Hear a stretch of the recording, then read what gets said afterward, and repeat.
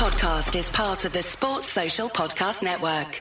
I'm Sam Keir, host of Hitman for Hire, a year in the life of a franchise cricketer. For the past 12 months, I've been talking to T20 star David Visa, getting his take from behind the scenes at the IPL, the 100 and the rest of the world's biggest leagues. That's the don't nearly view system deal. There's no ways in my mind that was up. These guys don't know how to win at this stage. He had his driver pick him up in his Bentley. People start chanting your name. You kind of have to pinch yourself. Hitman for Hire, a year in the life of a franchise cricketer. Listen now, wherever you get your podcasts.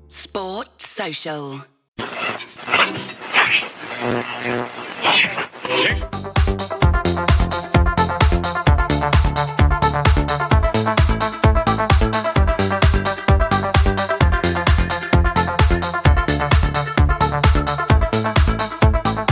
Hello and welcome to the Midweek Fix with me, Jamie Holm. So over the last few shows that we've been doing over Wednesday, what we've been doing is taking a look back at players, matches and periods of time that have been special to us as fans. But tonight, we're going to come back into the present day and off the back of the ever-changing world of transfer talk and the news this week that Jurgen Klopp is happy with his squad and that the club don't expect too many arrivals this summer.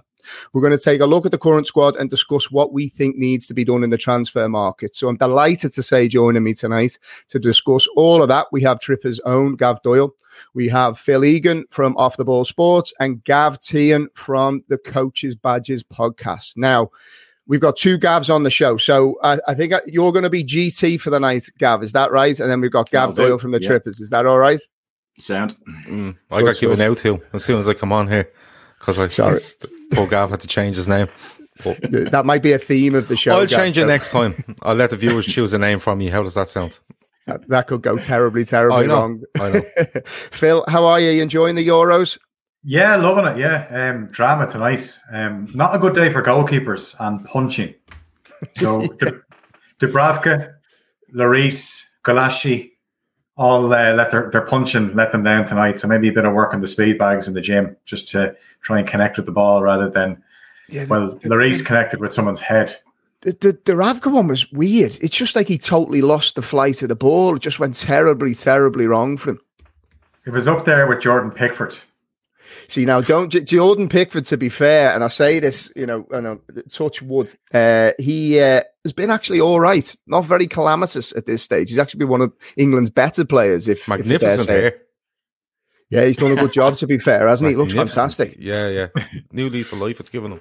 Absolutely. Now, lads, what we're going to do tonight, because there's always, I suppose, particularly on Twitter, a topic that will always divide opinion is transfers. And everybody seems to have a different opinion. I kind of put out a tester tweet yesterday to try and gauge the mood of Liverpool fans in terms of how many players they think we should get in, who we should potentially sell, and the range of answers that I got is mad. So I'm keen to get everybody's thoughts on tonight's show. And where we're going to start off, I suppose, is in terms of news that's been coming out of the club this week. I suppose is that Jurgen Klopp seems to be happy with the squad that he has ahead of the new season. Now, I'll come to you first on this, Gav Doyle, because I think from my perspective, I always take this stuff with a pinch of salt because we've heard so much, particularly from the club mouthpieces like the Liverpool Echo. We've heard in the past things like Alisson Becker was not a target for Liverpool, and then 3 weeks later he signed by the club. Have you been surprised by some of the noises coming out of outlets like the Echo that the club are kind of happy with what they got? Do you think this is just a bit of media spin? Is it just the Echo that are saying this? It seems to be the official line that's coming out. That's all I need. Don't mind the Echo. Listen, Jurgen Klopp hasn't said anything about whether he's content or not content or happy with his squad. He hasn't said anything. The Echo have told you or are telling people that, like literally the Echo, when anything goes out about a player, they just come in and say, no, they're not interested. The Echo were adamant we weren't signing Thiago last summer. Adamant. It was to the point where when he was standing there in the Liverpool jersey, they were still telling you he wasn't signing for Liverpool. So, and then when you look at Klopp, Klopp was asked a couple of weeks before Thiago, what's going on? He went, what are you talking about? Gini Wijnaldum come out of nowhere. Like you said, he backed Loris Karius after the European Cup defeat and then replaced him very swiftly. So it's all it's all cat and mouse, and not only with the media and with fans, but with other clubs. Like, if you come out and say, I need this sort of player, this sort of player, and this sort of player, you're going to get absolutely savaged in the transfer market. It's a more difficult horizon for transfers, I suppose, this summer because of COVID and everything else. Nobody in grounds, the loss of revenue. So, Jamie, it's the 23rd of June. You know, the Euros are going on, and people will say, "Oh, you can do deals during the Euros." How many deals have been done? Because I can't think of any big ones anyway. You know, that sort of way. So, for me, I'm not too panicked over it. We'll get on to what we think we need later on, and I disagree with you a little bit. But look, when it comes down to this, you can choose to believe people or choose not to believe them. But I think it's all just posturing. And it's not even posturing because Klopp's on a yacht somewhere, you know, having great crack. So, you know, if that's a sign of him being content with the squad and he's given some sort of signals off, I don't know. But overall, Jamie, like, as I said, it's the 23rd of June. I don't think there's any need to either panic, as some people will do, or just assume that Jurgen Klopp is content with the squad. I will personally tell you, if Jurgen Klopp is content with that squad, I think we have an issue. Phil, like Norman says in the comments, he says it's like a game of cards. We give away nothing. Do you think it is a case, you know, somebody that works in the media yourself, you know, do we need to keep our cards close to our chest? And do you think that this is just, you know, the club playing a little bit of a game? Yeah, I think definitely you can't give anything away, because what we've seen in the past is you think a signing is going to happen. Look how long Timo Werner, for example, was linked with Liverpool. Everyone just thought it was a done deal. Now, if you look back on how his season was for Chelsea, Liverpool will be thinking they dodged one there. And yeah, you just have to take it with a pinch of salt. It's still very early. It's very hard to get deals done while there's a major tournament going on, because you would imagine Liverpool are going to be signing from the European market. Players maybe that they're looking at could be playing at the Euros. It's a chance to look at them as well. But yeah, wait till this tournament is over and things will start moving quickly. Even like Jadon Sancho keeps getting linked with Manchester United. That can't be happening. It's in the news every day, but it was like that last summer and it never actually happened. So the thing is, you see this every day. You see it in the papers. You see it on all the sites. It's to generate traffic. It's to generate paper sales, and people love it. It's gossip. You know, it's our fix. It's like, if you're not into soaps, this is our little fix, transfer gossip. You like the thoughts of somebody being linked to your club and you think, where could they fit in? But realistically, that's not how it works. But Jurgen Klopp, even though he's on his yacht, I'm sure he has, well, I'm not saying it's his yacht, but if he's having a think about players, I'm sure he has a few thoughts in his head, but now is not the time to be announcing signings.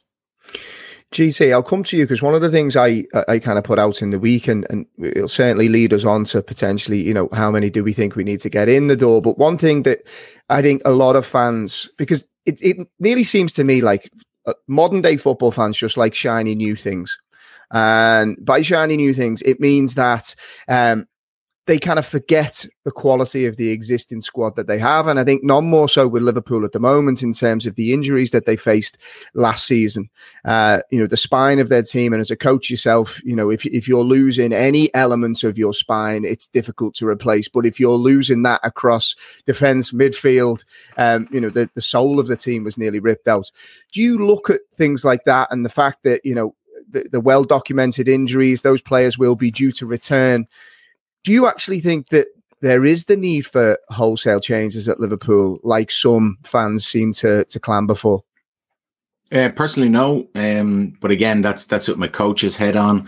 Like, we look as we move from year to year in the current setup that I'm involved in, and we don't like this huge change, because it's good to get a number of players for, you know, 2-3 years, or people talk about these 4 or 5 year cycles now. But if you get players for any kind of considered period of time and get them to work together, I think that's better from a coaching point of view.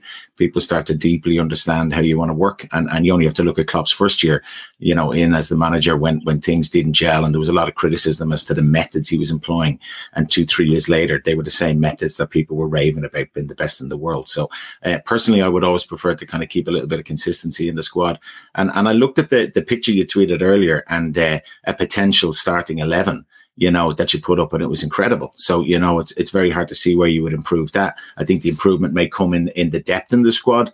But if I was Klopp, and I'm not, But he strikes me as someone who's pretty measured. I would imagine he's pretty content. He doesn't strike me as somebody who makes knee-jerk reactions. So I don't think he'll react, in a crazy manner to last season. Like at the end of the day, they still qualified for the Champions League. And in what a lot of people were saying was a disastrous season. I think he did okay. And I don't think he's the type of person who will make, rash decisions and kind of throw out 6 or 8 players. I think he'll just look at what he's got. Certainly he'll have to consider the likes of the long-term injuries coming back as almost like new players back into the squad. And I think he's got the makings of a really, really decent squad. And he never likes working with big numbers. He's proven that everywhere he's gone. He tends to kind of, work with maybe 22 players and work from that. Whereas you look at some other clubs who work with, 35 players in a first team squad, which I think is just insane. But I personally think he's quietly content, knowing that what he has to come back. And I wouldn't be surprised if a lot of his business is done already. Is the kind of guy that strikes me that players would want to play for now. And Liverpool is back, for me, being a club that, is attractive now. People want to come and play that style and be competitive and play for him. He's one of the few managers in the world that you regularly hear players talking about, wanting to play for him. And I think that's testament to just how he manages people. So yeah, I don't think there'll be wholesale changes, but that's my own opinion based on what my preference would be.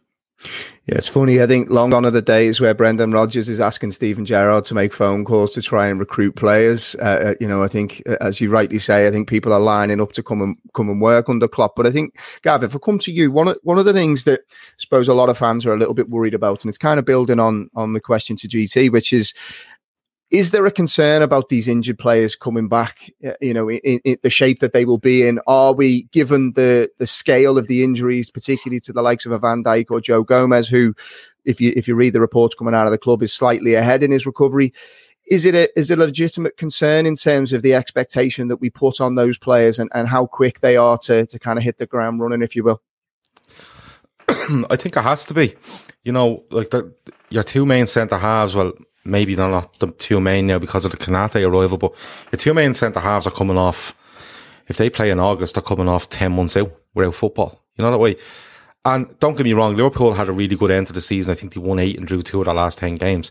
If that had Van Dijk and Gomez in it, you would say, you know what, they came back, they played 10 games, they were brilliant, and we got top 4, but we're still uncertain in this window as to where they are in the recovery. Like you were saying, Gomez is ahead of Van Dijk, but we don't know where Van Dijk is, the way in his recovery. So it's all the big one for us. We said this, Gav, didn't we? Is when you're watching, particularly given the injuries that they have, we were waiting for the twisting and turning. Yeah. Twisting and the turning is the big one. Yeah, around Combs and around. Yeah. Seems like they're back there now. They're at that stage now, but I'd still say, if you're to tell them today when will their next game of football be, I still think that they'll struggle to make the start of the season. That's not, I'm no medical expert. I'm no, injury expert, but you have to remember, like, there's rehabilitation, and then there's getting back into fitness, and then there's getting back into match fitness. And, yourself, like anyone that's played football at any level, if you have an injury and you go back, GT coaches, players, I'm sure, a fella is off for 4 weeks, you probably see a week, 10 days before he's actually back into his rhythm. So when you look at a 9 months out, it's so debilitating to your actual match fitness. It's unbelievable. Yeah, I think there should be concerns, Jamie, because Van Dijk is just an outrageous footballer, and Gomez I rate very, very highly, and the 2 of them together are absolutely amazing. But when you look at the squad we have, and not only the backup we have, but how available the backup were, that's where my worry is. I think Liverpool need to be looking at, it's not a normal window for them. I think they need to be looking at having extra security there, extra insurance there going into next season, because it could, and I hope it doesn't happen, but it could be a case where one of them could break down, or both of them could break down, or one could just take a while to get going. And you don't have a while in this league anymore. You're either on it from day 1 to day 38, or you're in serious, serious trouble. So I think, looking at the summer going ahead, I don't want to put too much emphasis on those players returning. I'd rather see us bolster in the squad, and by doing that, you'll probably need to get rid of a few that just weren't around when you were looking for them to be last season. We all know who they are, but like even the centre-half signings like Konate, I'm looking going, injury kind of dogged them a little bit. Matip we all know about. Phillips had a great end to the season, and, is he going, is he not? And I'm still looking going, am I comfortable? If it was Van Dijk, Gomez, Konate and say Matip? Not really. I'm not. I have to be honest, I'm not, because I'm just waiting for something to go wrong there, and we could be looking at last season all over again. That probably sounds, Jesus, what you bring him on here for tonight? But that's just how I feel about it. You know, get that can into you there, mate. Get a bit. No, it'd be great. By the end of it, winning the league with 12 points. Don't we? Exactly. Phil, do you think, because you can kind of sense it a little bit in muted myself there. Am I back now? Yeah, I can hear you there now. Sorry, mate. I got a little bit excited there and muted myself. I think you can kind of hear from what Gav was saying. Maybe the scars run a little bit deep for some Liverpool fans in terms of what happened over the course of last season.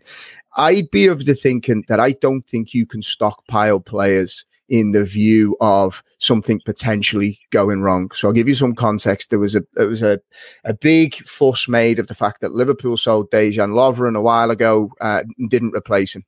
And I kind of looked at that and I thought, okay, we've got enough centre-backs to cover, and we've got Fabinho who can step in if needed. In this current climate now, when clubs are struggling for money, there's been huge losses of revenues. Do you think that changes Liverpool's transfer strategy, in that they will potentially, like we know, because Klopp does like in-squad solutions, look to prioritise maybe 2-3 key positions and then make do with the squad that they have? And if so, what are those priority positions for you? Okay, well, I think if I was looking at the positions, centre-half, I can understand that there would be a little bit of a concern there, because Joe Gomez, Van Dijk was that was a one-off injury. That's what we would be led to believe. Obviously, Gomez has had injuries before. We know Matip gets injured all the time, and then you're signing a player, Konate, who has a bit of an injury record as well. So you're hoping that Van Dijk, it was just a freak accident and it doesn't happen again. And then if you have Van Dijk +1, you're obviously a lot more set there, because obviously the ability of Van Dijk. But he has to decide what he does. I thought Nat Phillips, in fairness to him, finished the season brilliantly. He's become a bit of a cult hero now. I'm sure there's probably kids going around. There is probably kids somewhere with Phillips jerseys. And if there was a guy with a tattoo on his leg of Phillips' head in a brick. If that's that's the definition of cult hero for you. Yeah. Well, I salute that guy, and I salute kids that would have a Phillips jersey, because in a few years people will ask them who was this Nat Phillips, that baby. But I think midfield is obviously a concern as well, because obviously Wijnaldum is gone, and durability and consistency is one thing that Wijnaldum brought. He goes, so then you're left with players that none of them really played a full season. And then you look at the front three, it was obviously freshened up last season. Jota, unfortunately, got an injury. And now you have to factor in the Africa Cup of Nations as well. We haven't even mentioned Mo Salah talking about going to the Olympics as well. So the spine, I think, centre-half, midfield, and maybe a central attacker would be the three positions that I'd be looking for. But I think, going back to the first part of the question, I don't think Liverpool are in a position to stockpile. I don't think they really have been anyway. And that's maybe where they've suffered, that as soon as the first 11, something happens, the players coming in just don't make the same impact. But it's very hard to sign really quality players and basically say to them, you're going to have to sit on the bench.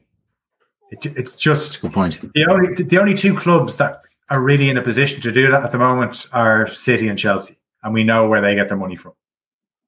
Yeah, and I think that's the key point. You can nearly not pay the players off, but you can pay for their silence in a way, because if you're able to carry the big wages and have them sit on the bench, there's a lot of footballers that are quite happy to sit and take that big money. Whereas I think Liverpool have to operate in a slightly different way. And GT, I'll come to you, because you touched on something earlier that was interesting, and I suppose it's something that I'm quite focused on, I suppose, is the squad dynamic. And I think Klopp has got a very specific way of operating, and it just doesn't seem his way that he, one of his biggest strengths, but maybe a slight weakness at times, has been his loyalty to certain players. And I think that's what his management style is built on, in that they buy into him and he's loyal to them. But when you look at, I suppose, the core group, you've lost somebody like a Gini Wijnaldum, who, as Phil says, has been a staple of this Liverpool side for the best part of 3-4 years, hardly misses a game. Surely that's an area where Liverpool have got to try and address not only what he brings on the pitch, but what he brings off the pitch as well. Yeah, I totally agree. I think Gini's a huge loss. A very underrated player, but in terms of Klopp's philosophy and style and just the way he wants to play the game, he was absolutely perfect. His age was probably a contributing factor in that he turned 30. But I just felt he was a good person around the dressing room, a little bit in the kind of Milner mode. The Henderson mode, where I think you need those people in the dressing room. And I think managers like Klopp, like people like that, where they're almost like their capos, and that they try and enforce the culture and be that kind of sounding board between manager and players. But it's a very difficult thing to do, to get a squad of whatever number, whether it's 16 or whether it's 36, and keep people happy. So, when you're not playing, it's very difficult to be all smiling and happy with the manager, no matter how much you like him, because ultimately these are young professionals. They're all ambitious and they all want to play. So I think Klopp does that better than most in terms of just keeping people happy. And I've no doubt he's ruthless. Like, he's shown that at times, both from his sideline behavior and indeed behind the scenes, and how he's just dealt with some stuff. But I think generally speaking, people tend to buy into what he's trying to do. And as I said, I've never heard people from other clubs, which for me is always testament to what a manager's doing, speak so well about Klopp. Very rarely do you hear people criticizing how he gets on. And you hear a lot of people saying, they'd like him to be the manager of their club. But the only caveat I would say around that is, like, he's into year 5 or entering year 6 now of his time there. And at some point, everybody falls out of love with what they're doing. Like Guardiola famously did it at Barcelona when he was at the peak of his powers and walked away. And as a coach, I know that sometimes players can get sick of listening to you. No matter how good you are, they just get tired of the same message. So I think that's an interesting dynamic, how he manages that. You've got a squad that, cost the top 3 with the exception of Jota, I think, who's 24. All the other boys are 29, heading 30. So, maybe you do only have a short window where Klopp feels that, he'll see this out for a year or 2 and then he's done. He's done his 7 years or whatever. So I think it's fascinating. But I do still think that if I was a player, I'd love to play for the guy, whether I was sitting on the bench or not. But that's just a personal opinion. Gav, it's interesting because GT touches on something there in terms of Klopp's tenure, and I think it's fair to say that this is probably the last evolution, or the evolution of this Liverpool team. We've touched on it in previous podcasts. He needs to lay a marker and bring in the right type of quality that will set Liverpool up for success for the next 5, 6, 7 years. Even when he's left the club.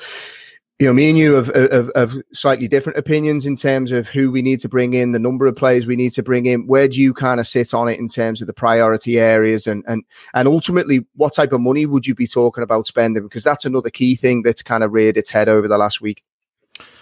The money thing is very hard to gauge because of, in the normal world, you're able to look at accounts and what Liverpool bring in, and, they come out every April or whatever, they come out and people are able to look and say they made X amount of profit and the projections for next season is this and this, because everyone knows what the TV deals are now. Everyone knows what Liverpool have made last year, and they're able to put a decent figure on next season. Even if it's short sponsors or sleeve sponsors, whatever it is, people get it's out in the public. If you actually go and look for it, you'll find nearly all the numbers you need to know. With regards to Klopp, though, he's probably looking at when he leaves, because I think he does leave in 2024. And he probably wants to leave something there where it can be pushed on with it, whether it's Pep Linders or Steven Gerrard or whoever comes to take the job next. But most importantly, he has, this summer is 2021. He leaves for me in the summer of 2024. You know what I mean? And when you evolve a side, usually you can win things. You see Ferguson done it, but there is times where you're trying to evolve a side and it might take a season where you might come second or third, you might be close, but then the following season is the one. But Klopp's running out of years. If this season was one where it's nearly there and then he wins one the following year, he's one season left. Now that'd be great. We'd probably all take that. But it's just a difficult situation in my opinion, because you have got COVID, you have got no one in the ground. The hit on finances has been huge. And in a normal kind of world where everything went as it usually does, you'll be looking for Klopp to turn and go, listen, we've 3 seasons left at this. Let's put a squad together to absolutely do what we've done for the last 3 and do it again. And it might take 3 or 4 in and 3 or 4 out, and we get through to next season, and then we move on and we do the same again. But they're under pressure, and I've said this to you, Jamie, since January. FSG are under huge pressure for me. Huge fucking pressure. And people will, I'm already pointing to the COVID here, but, and whatever's gone on with it. But what I'm pointing to with regards to how the planning goes, the execution for me has to be, you back Klopp, and I don't care how you do it, you back him, because the man he's unbelievable. What he's done in this 5 years now, it's phenomenal. And the amount of players, he definitely needs an attacking player, 100%. He definitely needs to replace Gino Wijnaldum. And I don't mean that in go and find me a clone of Gino Wijnaldum. I'm talking numbers wise. He has a decision to make over Oxlade-Chamberlain and Keita, in my opinion. And I know you're talking about loyalty, but I'm sorry, loyalty goes out the door when you call on players when you're in an absolute time of need and they're not there. And that's what it was last season. So I think he has a decision to make on one. He won't do it on both, but one of those, and does he replace there? And then at the back, the centre half situation is an interesting one, because like I know you're happy, Jamie, with Van Dijk, Gomez back, Konate there, and pick another one, and then make Fabinho your fifth choice. I wouldn't. I'd keep Phillips and make him my fifth choice. But then there's talk of Nico Williams going, and what do you do there? Because our left back cover hasn't been seen all season either, in Tsimikas. So, and then I've heard stuff like Oxlade-Chamberlain can play right back, which is absolutely bizarre in my mind. Absolutely, I'm going to get to that. Don't worry. It's absolutely bizarre that a guy that we've just pushed, saying if we can just get him fit, he's great in there and he has a shot on him, and all of a sudden now he's fucking Gary Neville. It makes no sense. You're literally crowbarring someone into a squad for the sake of it, and he's never a right back. And if I've said it before, if Alex Oxlade-Chamberlain becomes a right back at Liverpool, his career's over. His career's over, because he's just a utility bloke that wanders around and is not very fit very often. So you might need a right back cover, but I would say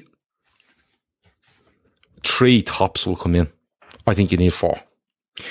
Definitely hold that thought on Oxlade-Chamberlain, because I have a totally different view to you on that. So we're going to come back to that. So when I get fit, just before we jump in on the Ox stuff, Phil, I want to come to you because Gav touched on something there a little bit around the expectations around fringe players, of which Ox is one of them. Another one is Naby Keita. That's one of the worries for me. As Gav said there, I'm not overly concerned at centre back if you're going in with 4 senior centre backs. If we're getting 15 million offers for Phillips, I think you've got to take it. And then you look to bring in another centre back with Fabinho as your fifth cover player. The worry for me is centre midfield, because you're going to, if we don't replace Gini Wijnaldum, be relying on the likes of Naby Keita, who just can't seem to get a run of games together. You're looking at Alex Oxlade-Chamberlain stepping in and having an impact again. It's not been done for a sustained period of time now. That's surely a worry. Yeah, absolutely. And you think back to the first leg against Real Madrid, and Klopp went with Naby Keita and he was taken off before half time because he just wasn't doing it. And there was such excitement when he signed for Liverpool, but it hasn't worked out. He's been injured all the time. Like, I don't even know what's the most amount of games that he's strung together consecutively. I'd say, well, it's single figures anyway, because he just doesn't back up. Yeah, absolutely. I probably counted on one hand anyway. Yeah.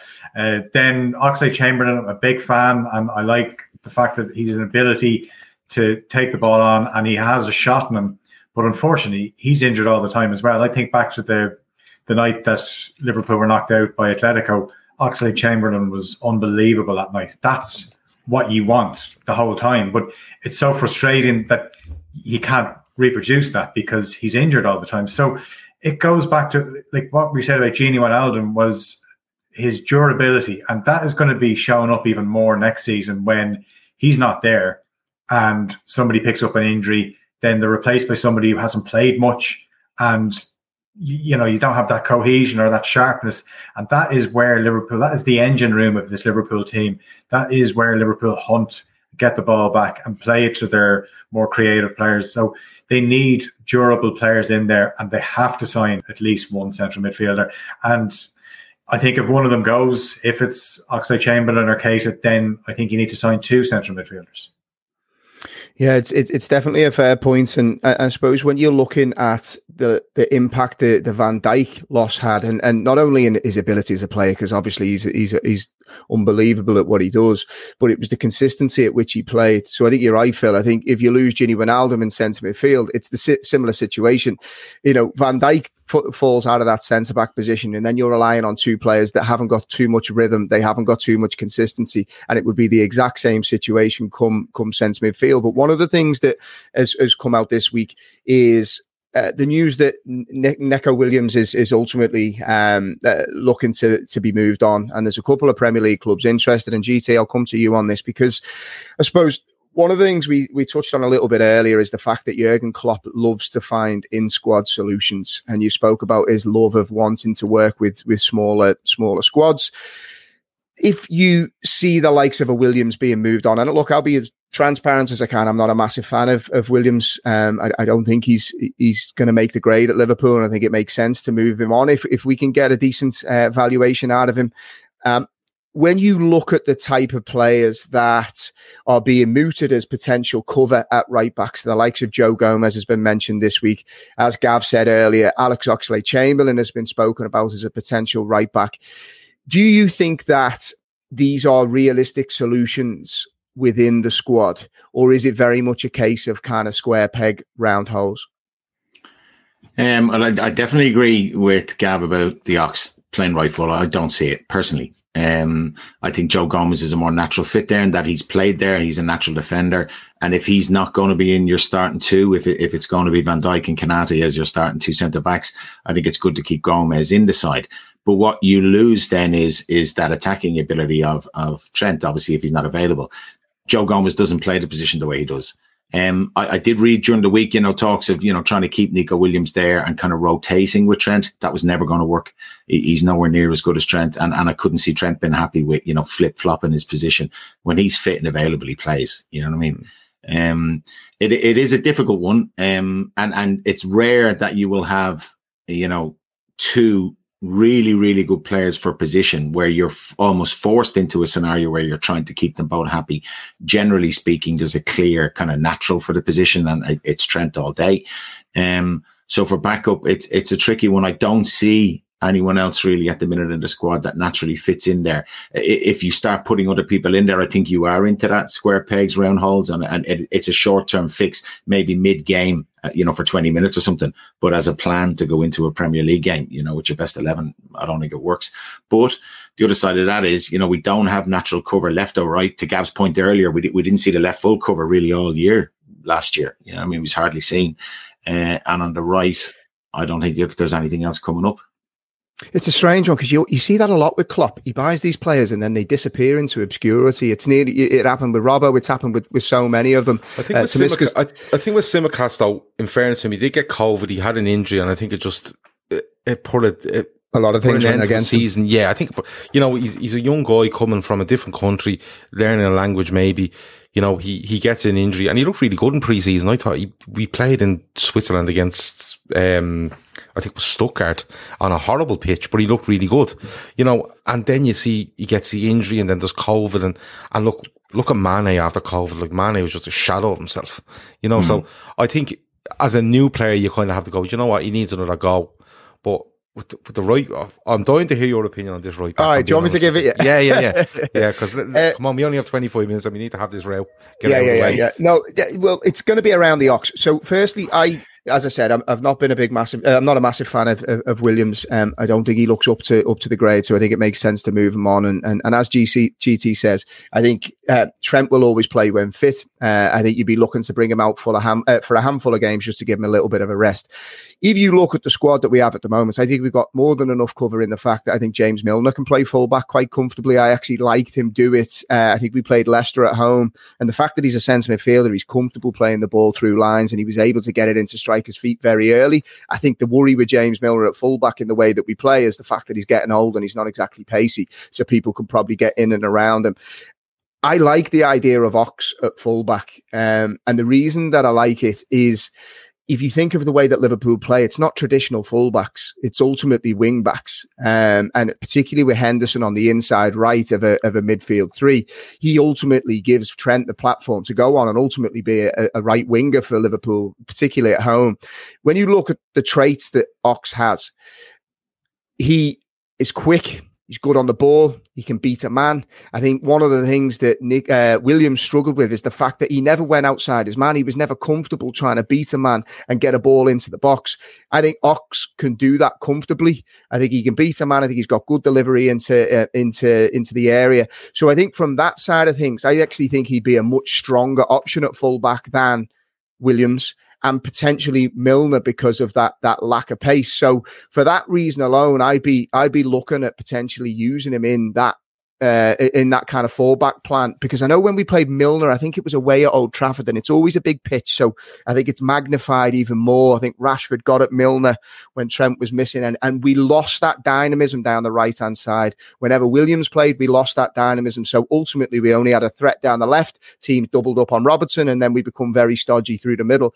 So I think for me, the fact that Ox is played there, he has a lot of the attributes, not to the same quality, obviously, as Trent, but the fact that he's quick, he can beat a man, he'll go on the outside and go on the inside, and he can deliver a ball. I think he'd be a good asset to have there. Go on, Gav. Tell me I'm talking shite.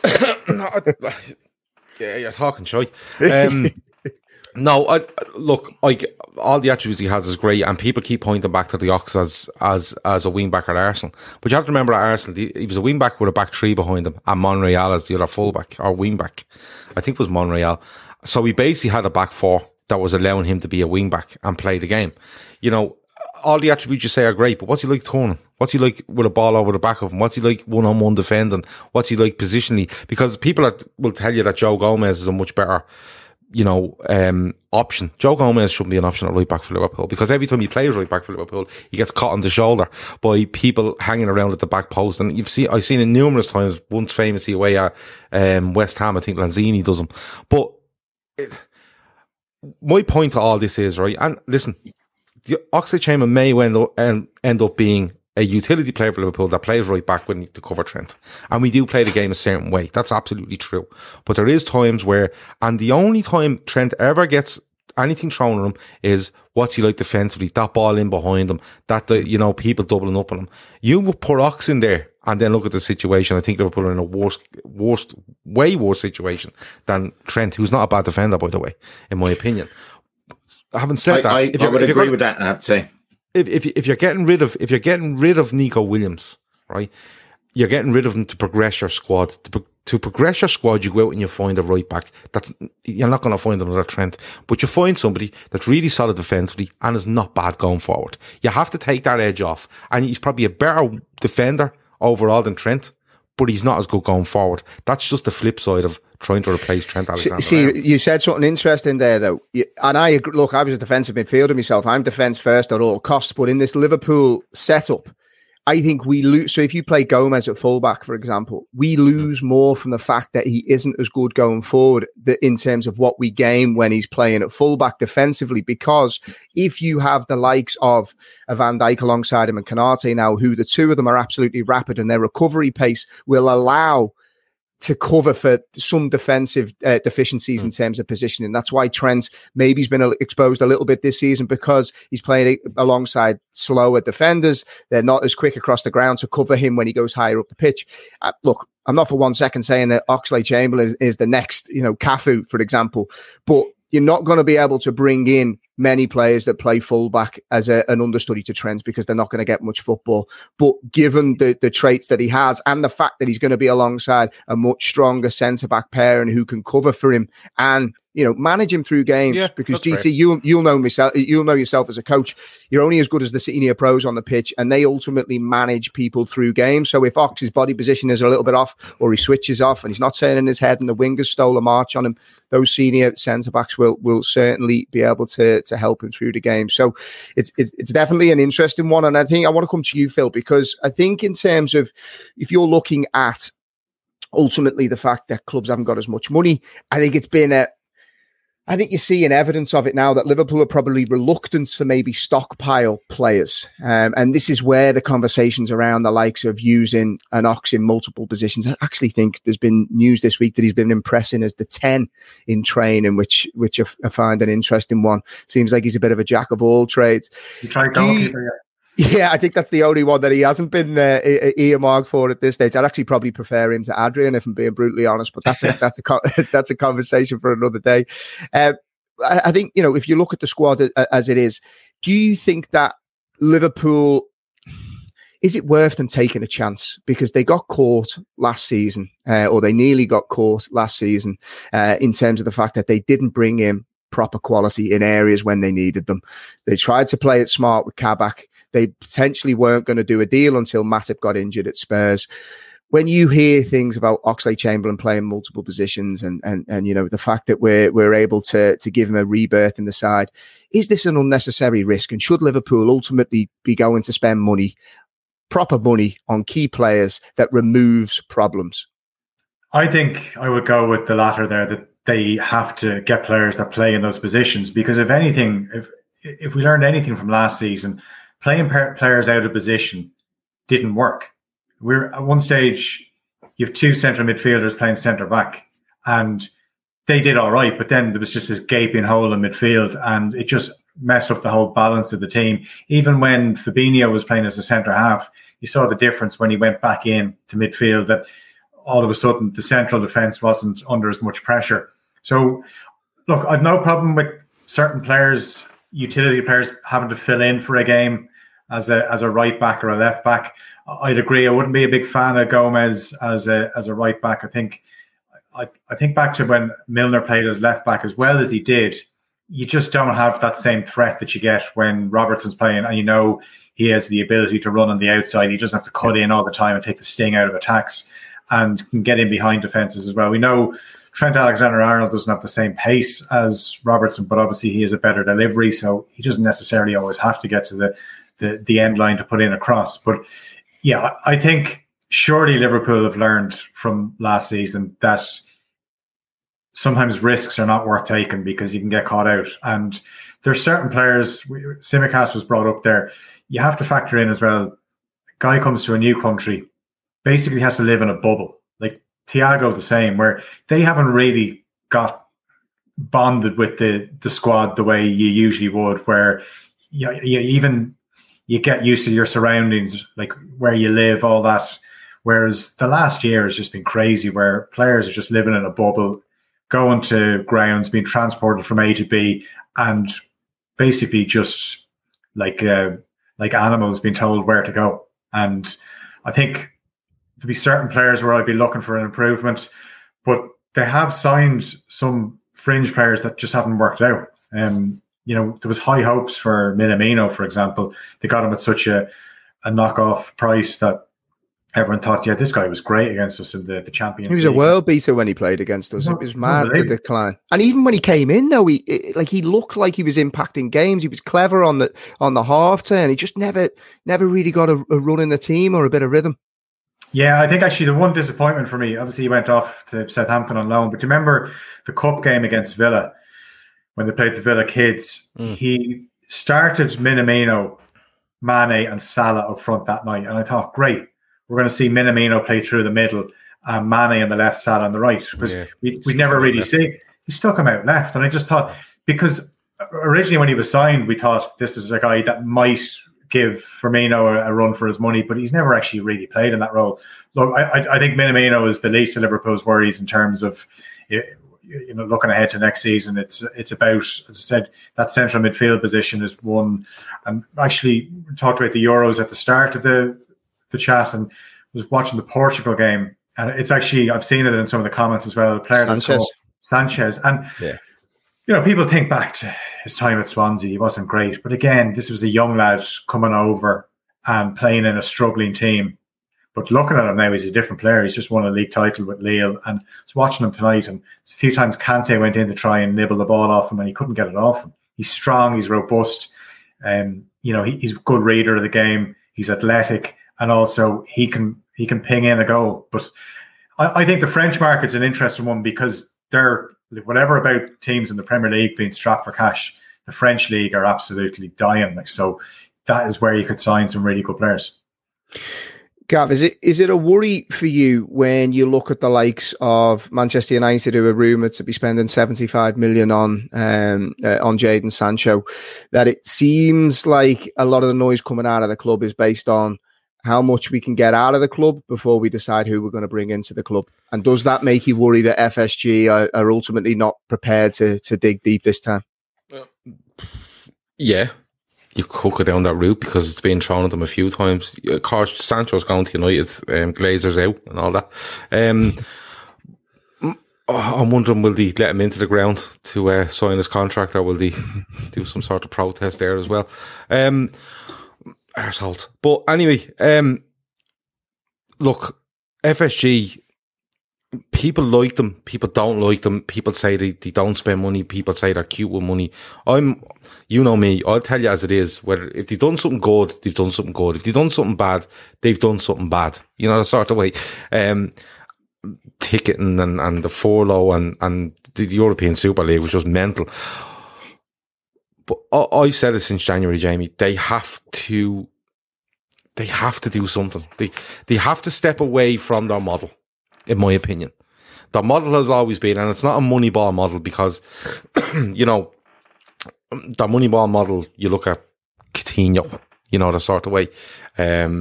Suarez to an extent, but Suarez done everything he could to get out of the club. But they don't really Moneyball. They just sign players at a certain level and look to progress them. But they do that because of the manager they have. You know the way, if they had Graham Potter in charge, they wouldn't be doing that. You know, they'd be looking to probably spend a bit more because they don't trust him as much as they trust Jurgen Klopp. But they need to do something.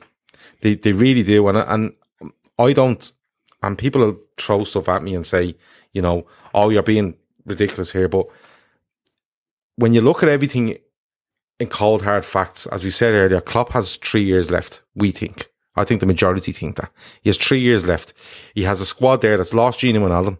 He has got an aging front three that are all approaching 30. And 30's not, they're still young men at 30, but whenever you hit 30 as a footballer, people like, he's finished.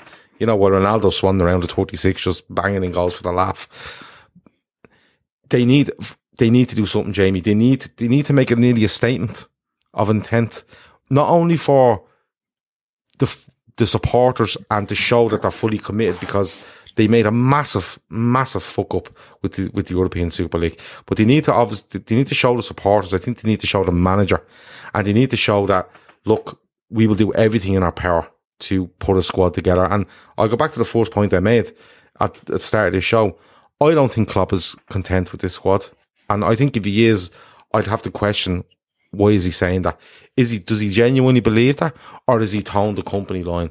Because when I look through the squad, you know, if Kelleher goes out alone, I'm sitting here going, Adrian, no, please, for the love of God, no. Right? The Ox is playing in goal, don't we? Yeah, the Ox is in goal anyway, yeah. So, but then you look at two centre-halves, brilliant centre-halves, long-term injuries coming back, you know, the sort of way, and you're kind of going, I'm not sure. Midfield-wise, I think there's two lads in there that just aren't reliable enough, and you've lost Wijnaldum. And then up front, I think Shaqiri should go. I think Origi should go. And then you're looking at, it's just the three and Jota. And you definitely need to add something in there. What level they'll sign at, I'm not too sure. But I think if Klopp was to turn around in private, and he probably has, you know, like was said earlier, you know, the business is probably already done. He's sitting on that yacht knowing that it's in place. But if Klopp turns around and says, I need A, B, C, D, and E, and this is who I want, FSG should be doing it. I think they owe it to him, not only for what he's done, but if they know he's leaving in 3 years, they should absolutely do everything they possibly can to back this man till the day he walks out of Anfield, till the day he walks away from the club, because he's entitled to it. He's absolutely entitled to it.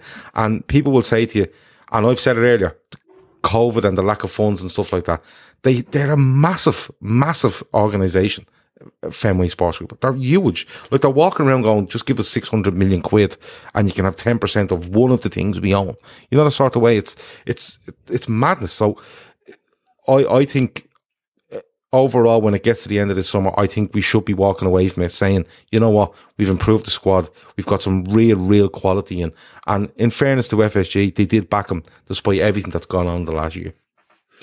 Chair Cahill makes a point. He says Curtis Jones, Harvey Elliott options, and I think that's a great shout. I've got high hopes for both of them. I think Elliott will come in, hopefully get a good pre-season under his belt, and I think he can be a viable option within the squad next season. But GT, from your perspective, Gav talks about making a statement. What does that statement look like in your eyes? Because for me, what I could see quite easily happening is Liverpool go out and buy those 3 players. You know, the 3 players in the areas that we discussed, centre midfield, centre forward, and potentially centre back. But what could also happen is that we sell a lot of players. So again, you're looking at the end of the summer saying, well, actually, Liverpool have probably only spent 50 million there or thereabouts. Is that the type of statement? And do you think, because fans can be so fickle these days, do you think that is the type of statement that fans want to see? Or, fans have been throwing names around like Kylian Mbappe. Are they just living a pipe dream when they're talking about those type of players? And, the fact that City are potentially looking at the likes of Harry Kane, Jack Grealish, only puts extra pressure on Liverpool to try and deliver. Yeah, it absolutely does. And it's the same old transfer merry-go-round every year where every club wants the marquee signing for the bragging rights. And the one thing not to forget for me is that, players are still human at the end of the day. And there will be players who will go to clubs purely for money. But there will be players who will go to clubs because it suits their ambition in terms of the manager they want to play for or the club they want to play for. Like you often hear players coming out and openly stating, they want to play for Klopp, they want to play for Liverpool, and that's fantastic. But I do think, the club is in a position now where Klopp is at he's one of the best managers or coaches in the world. And I think the club have to try and leverage that. And to Gav's point, they got to back him. They got to go out and support him. So if he identifies, 2 or 3, whether you might class them marquee signings or not, are certainly at the higher end of what's available out there. Because let's not forget, the Euros no doubt will throw up some crazy stuff in the transfer market now where you guys will get inflated price tags because they've had a couple of decent games in the Euros. I think I'm still scarred by El Hadj Diouf, which was the World Cup, but still, you know what I mean? Somebody has a decent tournament and then all of a sudden you're throwing money at them. Like I hear people talking about Locatelli and he looks a good player in fairness, but already people are saying, his valuation's gone from 30 million to 40 to 50, and this kind of crazy stuff. So, but no, I definitely think they're in a good position to leverage the fact that Klopp is the manager, that he's certainly not, at the exit door. We do think there's another 2 or 3 years there. So I think a young player, in his early 20s who's established himself, in his own international team or at a previous club, could be a really, really good signing to build. So even if Klopp leaves, you're still looking at somebody who's 26 and can be the foundation of the future. And for me, people like Yuri Tielemans are players I'd be interested in personally. I just like what he does. I like how he plays. There's other kids who are younger than that. That is a Ryan Gravenbach at Ajax. He's a midfielder, but he's only 19. So I don't think he's a marquee signing, but definitely one for the future. But I do think, like most squads will always say, they look to strengthen the spine. But for me, that central midfield area with Gini leaving is hugely critical. Sorry, Jamie, can I just say, and you made a good point there about you could easily see Liverpool bringing in 3 or 4, but selling a lot. I don't care who they sell. When I look at Divock Origi, and no offense, and people love Divock Origi and the stuff he's doing, but if Divock Origi leaves, so what? You have to be harsh and look at what happened last season. It doesn't matter. If Xherdan Shaqiri leaves, it doesn't matter. What I'm saying is, if you told me you were getting rid of Origi and Shaqiri and bringing Harvey Elliott in, right, and giving him a go in the squad, but signing a Patson Daka or just somebody the Klopp wants. Just somebody the Klopp wants, and if he gets him for 40 million and he's giving him 50 grand a week, I don't really care. What I'm saying is I want to be able to look and say, you know what, Klopp got rid of 6 and he brought in 4, but it's improved us. And in fairness, he asked for them and he got them. I think that has to be the main thing. It has to be. But then it opens up a question, and I'll come to you on this, Phil. One of the reasons why Liverpool have maybe not prioritised domestic cup competitions is because Klopp likes a smaller squad. We ultimately can't field 2 teams like Manchester City, who seem to have the monopoly on the things like the League Cup, where ultimately they still put out an 11, which is resting their first 11, but is still, of an unbelievable quality. If we are able to kind of push the boat out a little bit and just bring in more bodies, surely that gives us that opportunity to be more competitive in the FA Cup and the League Cup and try and get more silverware in the cabinet.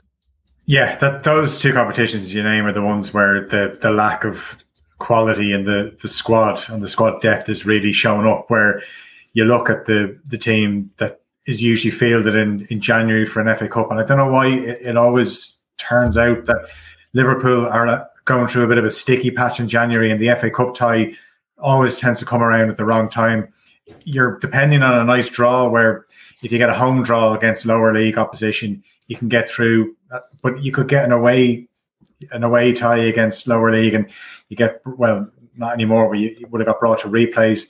Then you get a draw where you have to go to Old Trafford, and United obviously took that more seriously. But look, I don't think Jurgen Klopp is going to be losing much sleep over FA Cups and League Cups. They're nice things to win, but it's all about the Premier League and the Champions League. I mean, at one stage last season, it was looking like Europa League and the dreaded conference at one stage, where you were thinking Liverpool need to do their best to avoid that. You'd be better off at no European football than that. But there is one or two players. Obviously, Harvey Elliott's a player that excites. When he was signed from Fulham, he'd already played in the Premier League. Scott Parker said at the time he shouldn't have gone. He should have stayed and got some experience in the Championship. He's got his year in the Championship at Blackburn. He's done very well. You would imagine he'll get more game time. Whether he'll get as much game time, say, as Curtis Jones got last season, I'm not sure. But he is definitely one for the future. But yeah, Divock Origi, I definitely agree with Gav if they got rid of him. I think Origi should have gone out in a high after the Champions League final. You would have got top dollar for him, and he goes out an absolute icon. Look, he's still a cult hero, but if he had left then, he would have gone on the ultimate high. Shaqiri, we've seen him bang in a few goals for Switzerland. Again, he's not fit enough. He always just looks like a player that you throw him on with 20 minutes to go in a home game. I never, when I see him coming on an away game, I just think, he's not going to do anything. Anfield seems to be where he buzzes about.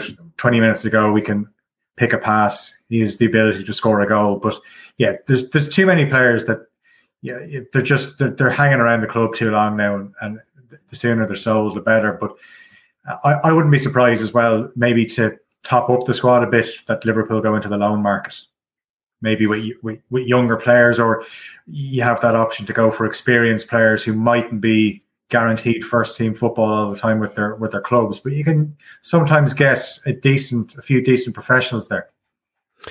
So what I want to do, because we said we'd keep this one to an hour, and I'm actually doing all right here because we've got 4 minutes to go, so it might be slightly over. Then we go off on a tangent. I know, yeah. Yeah, exactly.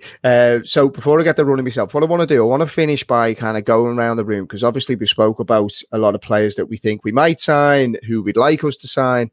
I want us to kind of think with a little bit of realism in terms of, with everything that we've discussed, FSG's transfer policy, the fact that we're living in a post-COVID world and clubs are tight for finances, the fact that we've obviously got to get rid of a lot of players. I'll start with you, Gav. Who do you think are realistic players that will come in? Not who do you want us to buy, realistically, who do you think we will buy? What's the type of profile, and who are those players? Not who I want, but who we think we will get. You can give us who you want as well, but that'll take us to half 11. No, I'm not like that. I to be honest with you, anything could happen. They could spend a tenner between now and August, and I'll still tell you we're going to do all right. I'm going to leave the centre halves. I don't think they go for him for another one. I don't even know if Kabak happens. I'm being honest. I think he probably will keep. James Pearce came out today and says he thinks that's dead in the water now. Yeah, I think he might just go with VVD. Gomez, Kanate, Matip, and we'll see what happens with Phillips. I think that's the way he might go. I don't necessarily agree with it. I think we need a bit more insurance than that, but look, he's the manager of Liverpool Football Club. I need you drinking cans. Midfield, he has to do something, man. I'm not asking for a direct Wijnaldum replacement, but it's a body, and I think he should bring somebody in there. I'd sign Hassan Aouar. I genuinely would. I think he's something different to what we have. And the Renato Sanchez is an interesting one. Did we sign him? I don't think so. I genuinely think 2, possibly 3, but we need 4. You've asked me a very hard question. Up front, I think it's very hard. I would have done it. The Mbappe stuff is great and all, but I would have done everything I could for Haaland. I would have just went and done it. You'll make your money back. It'll be fine. But those 3 lads up front with Jota, it's very hard to pick another attacker. I think Sancho should have been on our radar, but United are spending stupid money. Well, we're saying that, but it's an imminent deal for about 16 months now. It's a hard question, Jamie. I'm being honest with you. I know, that was the point. Who would I sign? Okay, I would sign Yuri Tielemans as your genie replacement, but he's not an actual. He's just another player in midfield. And what do you think it takes to get him? You'll be talking 50 million? Probably, and he's worth it. I think he's worth it. I think how Leicester stole in there and got him was brilliant on their part, but it's going to cost people now. I'd sign Yuri Tielemans. I really liked the look at Daka. I really did like the look at Daka, and that was only because our lad Shawnee kept going on about it. But do you know what? I go Tielemans and Hossam, or whatever way you say his name. Can we change his name as well? Like we changed. Call him whatever you want. Yeah. Hossam, right? Steve. Mick. Yeah, and I don't think he go much further than that. I genuinely don't think he go much further than that. What about you, Phil? Yeah, I think Aouar is a good shout because, again, you're buying from France. There's always been, I mentioned Sanchez. I like the look of him, but there's always been this link to Yves Bissouma, and I like him. And I think every time I watch him play, I could see him playing in a Liverpool midfield. Now he's actually probably going to cost you more because you're signing him from a Premier League club. Another player maybe would be Doku, the young Belgian winger. Plays for Rennes. Again, I'm obsessed with going to France, but get the cheap deals. He's absolutely, he's electric.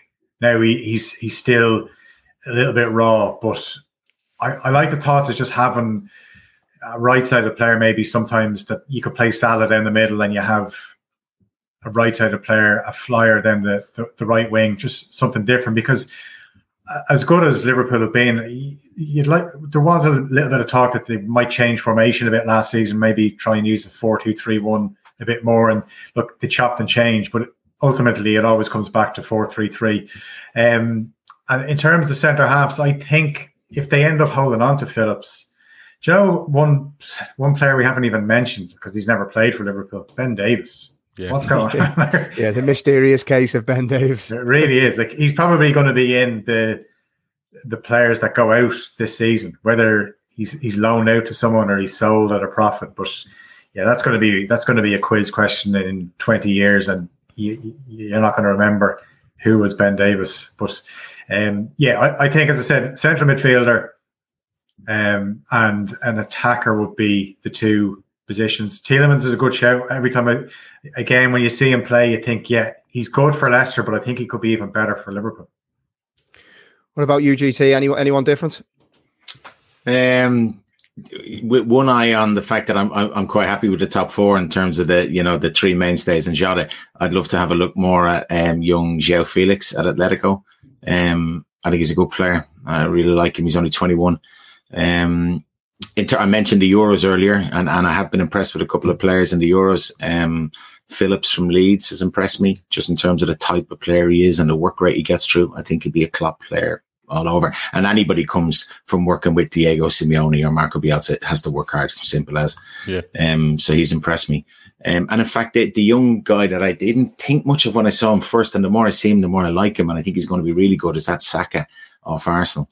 He's a guy I'd keep an eye on. There was news breaking today that they're willing to sell him as well for in and around 65 million because they want to prioritise rebuilding the squad, which I really think he's a good player. And the more I see him, like, again, another high energy player, can play in a number of positions. But for me, the way Klopp plays the game, it is, high intensity, high mobility. I think we need to look at young players like that to come in and even if they're not in the starting 11, recognise that they could be your core team in 2-3 years, For what it's worth, I would do anything to get Jack Grealish in at Liverpool. If anybody that follows me, I know it's more about obsession now. I know it's getting silly. It's more than my Thiago obsession, but genuinely, you're even getting your hair like him and all. I just noticed I know.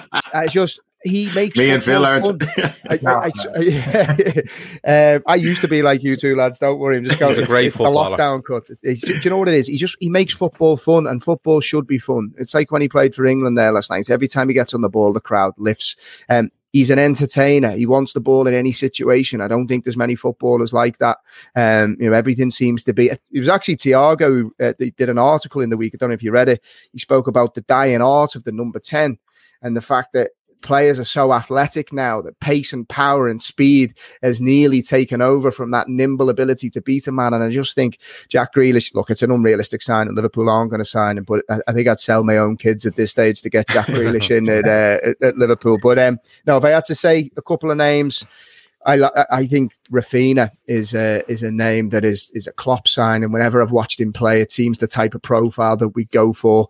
I think he'd be happy to play a kind of rotation role with the other lads up the top. I said it a while ago, and I'm not going to change my opinion. Basuma, I think, is ready-made for Liverpool. I think he's got all the attributes to be a real dominant force in the central midfield area. So, be interesting to see what happens. There's going to be many twists and turns. There's transfer stories every day at this stage. So, yeah, we'll get through the Euros and see what comes. But I think from our side, I think we're just over an hour, lads. Right? So, Alva Gav, that's not bad for me. I'm proud of myself. That's not bad for us. We say it all the time, lads. An hour and 10, and we were sitting here an hour and 45 minutes there. Still going. Last week's was an hour and 45 minutes. As I said, the missus was looking up the attic, giving me the shepherd's hook, saying, "Right, get downstairs now." So I'll be definitely in the good books. Before we wrap up, firstly, massive thank you to both the Gavs for your time, Phil. Great to have you on. Big thank you to everybody in the chat for your comments. If you don't mind, can you please like the video and leave a comment underneath the video? Let us know who you think we will sign, who you'd like us to sign. Let us know your thoughts on the show, good, bad, indifferent. All feedback is massively welcome. But if you can't do anything at all, just make sure you like the video, as it'll really help push the show. Gav, over to you. What have we got coming up on the trippers for the rest of the week? You always ask me this and I never know. You pretend you don't know. You run a tight ship, mate. You know exactly what's coming up. We're on tomorrow with a transfer agenda show tomorrow, Thursday. Friday night is a European night, so we're going to look at another European run. I don't know if Chris picked another fucking European run where we get beaten in the final, but I could be wrong. And that is Friday night, and then we're back on Sunday with the Fatback 4. So, and then back into another week. So yeah, all good. Don't forget, check in the description for all the links to our Sienna campaign. Of course, anyone watching that doesn't know, Sienna is a really, really young girl that needs to go to America, St. Louis in America, to get treatment, to help her walk. And she needs 120 grand. I think she's on about 40. So we're going to keep going until we get to 120. So everything is in the description, and more fundraisers and more ideas and more ways to help is on the way. Fantastic. GT, before we go, do you want to tell the listeners a little bit about the Coaching Badges podcast? Where can they find it and what's coming up? Listen, on Twitter, just for any coaching nerds out there, just as you guys love talking about Liverpool, we love talking about coaching. So it's for football coaches of all levels, all ages. Just check us out on Coaching Badges. You'll find the links to the podcast. Are we allowed on that podcast? Oh, absolutely. It'd be great crack. Yeah. Okay. Hold that. No problem, Gav. You're welcome anytime, mate. Us Gav's got to stick together. Yeah, that's it. I like it. Love it. Right. With that, I hope you've all enjoyed the show. Make sure you enjoy the rest of your week, and we will be back with you again next Wednesday on the Midweek Fix. All the best. Sports Social Podcast Network.